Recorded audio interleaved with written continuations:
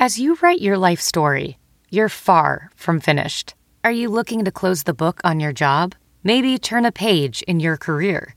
Be continued at the Georgetown University School of Continuing Studies. Our professional master's degrees and certificates are designed to meet you where you are and take you where you want to go. At Georgetown SCS, the learning never stops, and neither do you. Write your next chapter. Be continued at scs.georgetown.edu/podcast.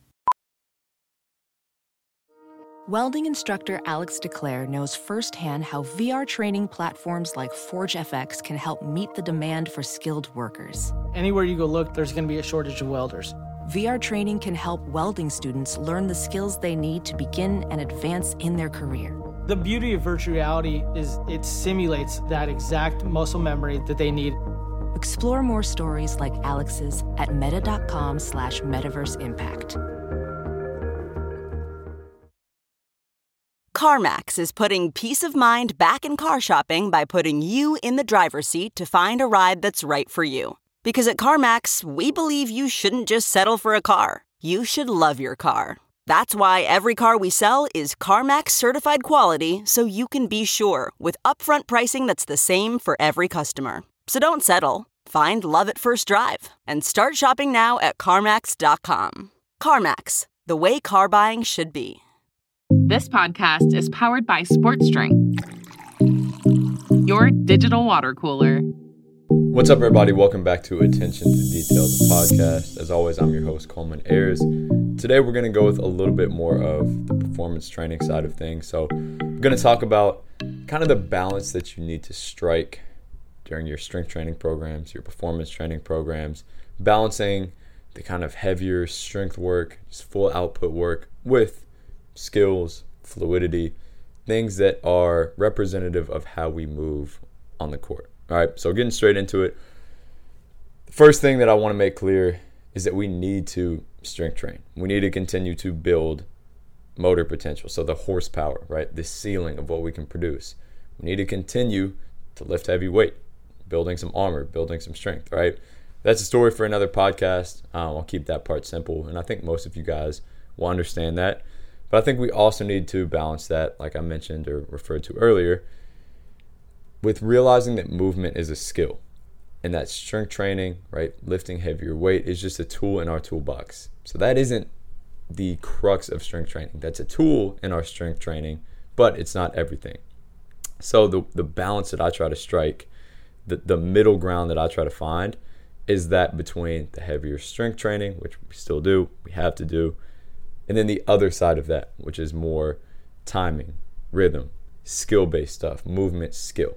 All right, so I'm going to go through a few things, a few qualities or kind of differences, spectrums that I like to consider. And then as I consider these throughout my programs, it makes it a lot easier for me to find the middle ground of these.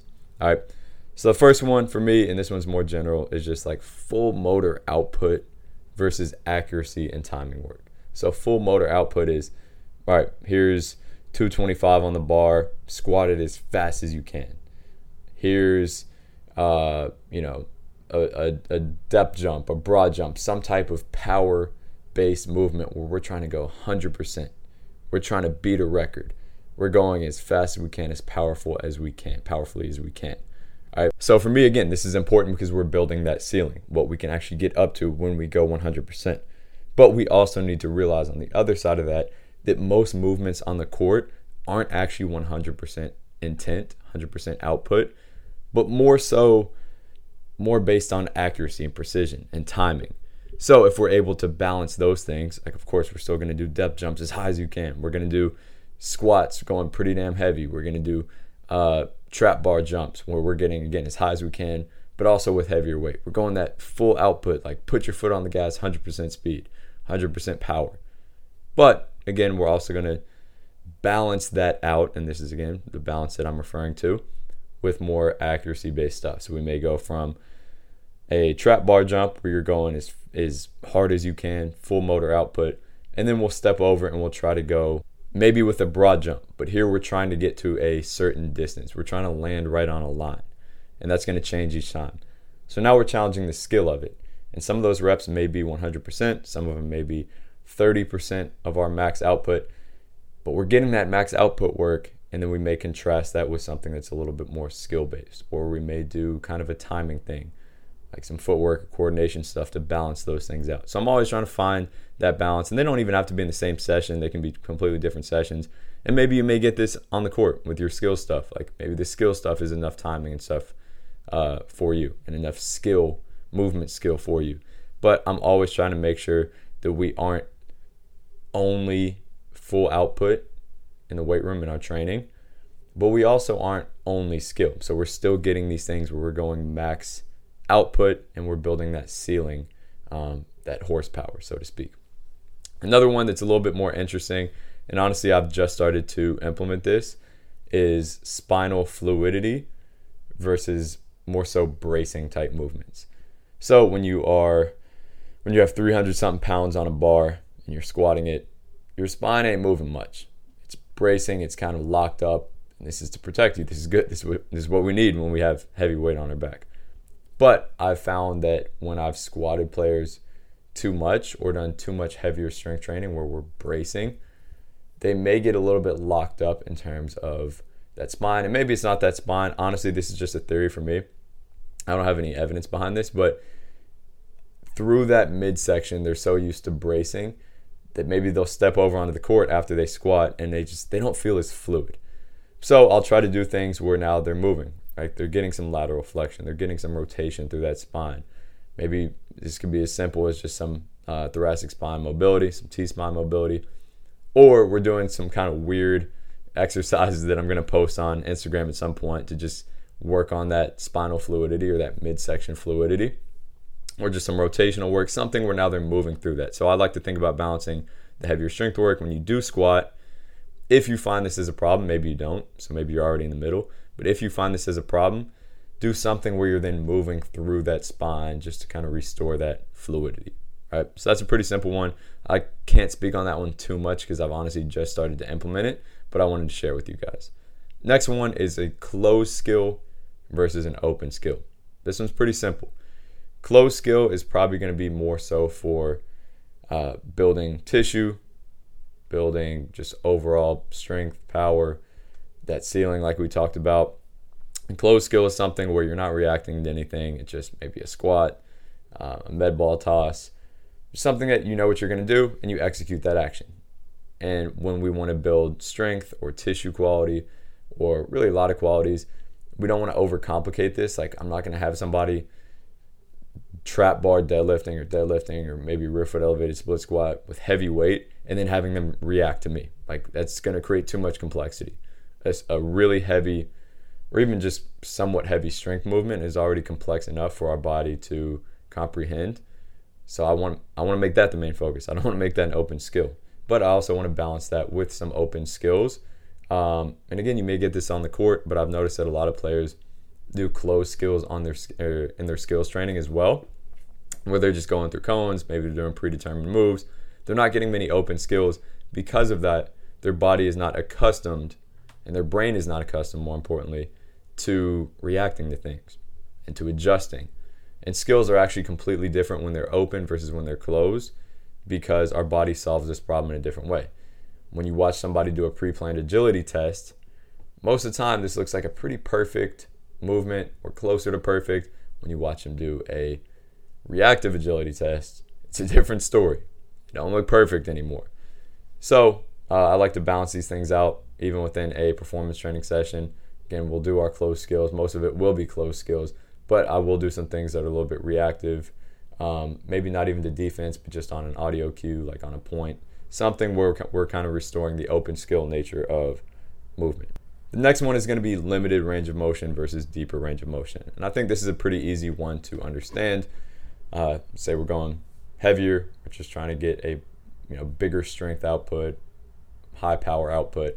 We're usually going to go limited range of motion if you're doing a trap bar jump, and probably not going to be going through a super deep range of motion. It'll probably be one that's more like a quarter squat, right? And this is better for when we're targeting those things. But there's also another balance I try to strike. Again, this is a pretty simple one, that if we're doing consistently very limited range of motion movements. Maybe at the end of the session, I'll go 2 sets of a super deep range of motion, just building the tissue in those ranges of motion, because basketball, although it is a pretty limited range of motion game from some standpoints, like when we jump, like I see this all the time, it's like, oh, when you jump, and I agree with this too, but when we jump, it's like a quarter squat, so why would we train anything lower than that? Well, usually basketball players play at a pretty low level, so I do think it's important to then balance that with lower ranges of motion. And if we're constantly going for power output and strength, we will typically go with a less range of motion. So just keeping that in mind, that sometimes we're going to need to supplement these things with deeper ranges of motion. Again, just building the tissue here. It doesn't have to be much, but just getting that exposure to deeper ranges of motion, especially with some load, some weight, getting strong there. And this can even be your mobility work. All right, 2 more.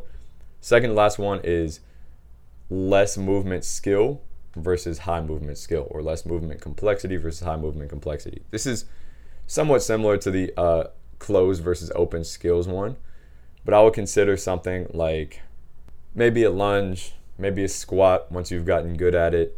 And these are mainly for more experienced athletes. Like with a younger athlete, a squat or a lunge can be a super complex skill, but a movement that you're pretty good at, it's pretty simple. It's like, again, closed skill, just something that's not crazy difficult. I'll consider those like lower movement complexity. You can really load them up. We don't want to be loading up a super difficult change of direction with 200 pounds just because it's too complex of a movement. We usually load up these less complex movements, and that's why we're able to load them up. But a high movement skill or a high movement complexity level would be something like agility work, where we're actually reacting to something and we have to be super precise with our timing. Like all of our muscles have to turn on at the perfect amount of, or the perfect time with the perfect amount of force, the perfect magnitude to make that a highly executed skill or a cleanly executed skill. So that's going to be like a high movement skill.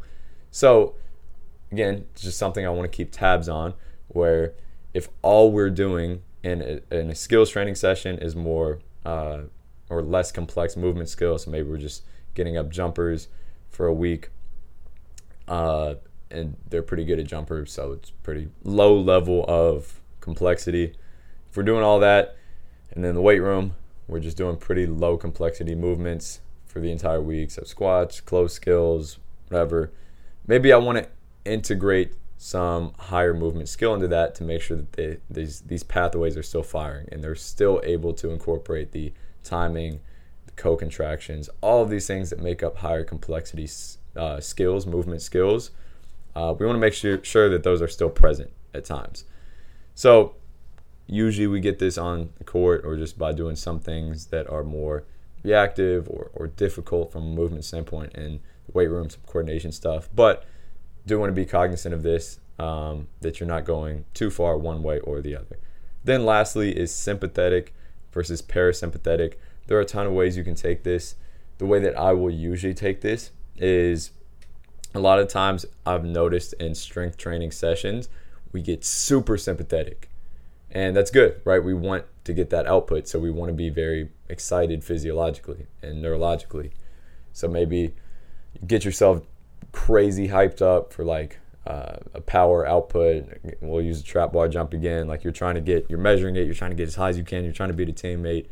Crazy sympathetic. Good. We want that. But it's also a skill to be able to turn off and turn on the sympathetic and parasympathetic nervous system quickly and efficiently.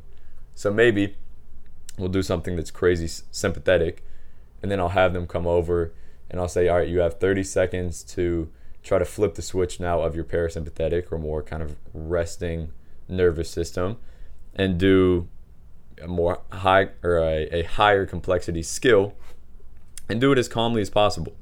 And maybe this is even meditation. Like I've had players meditate in between like higher bouts of intensity or higher intensity bouts of movement.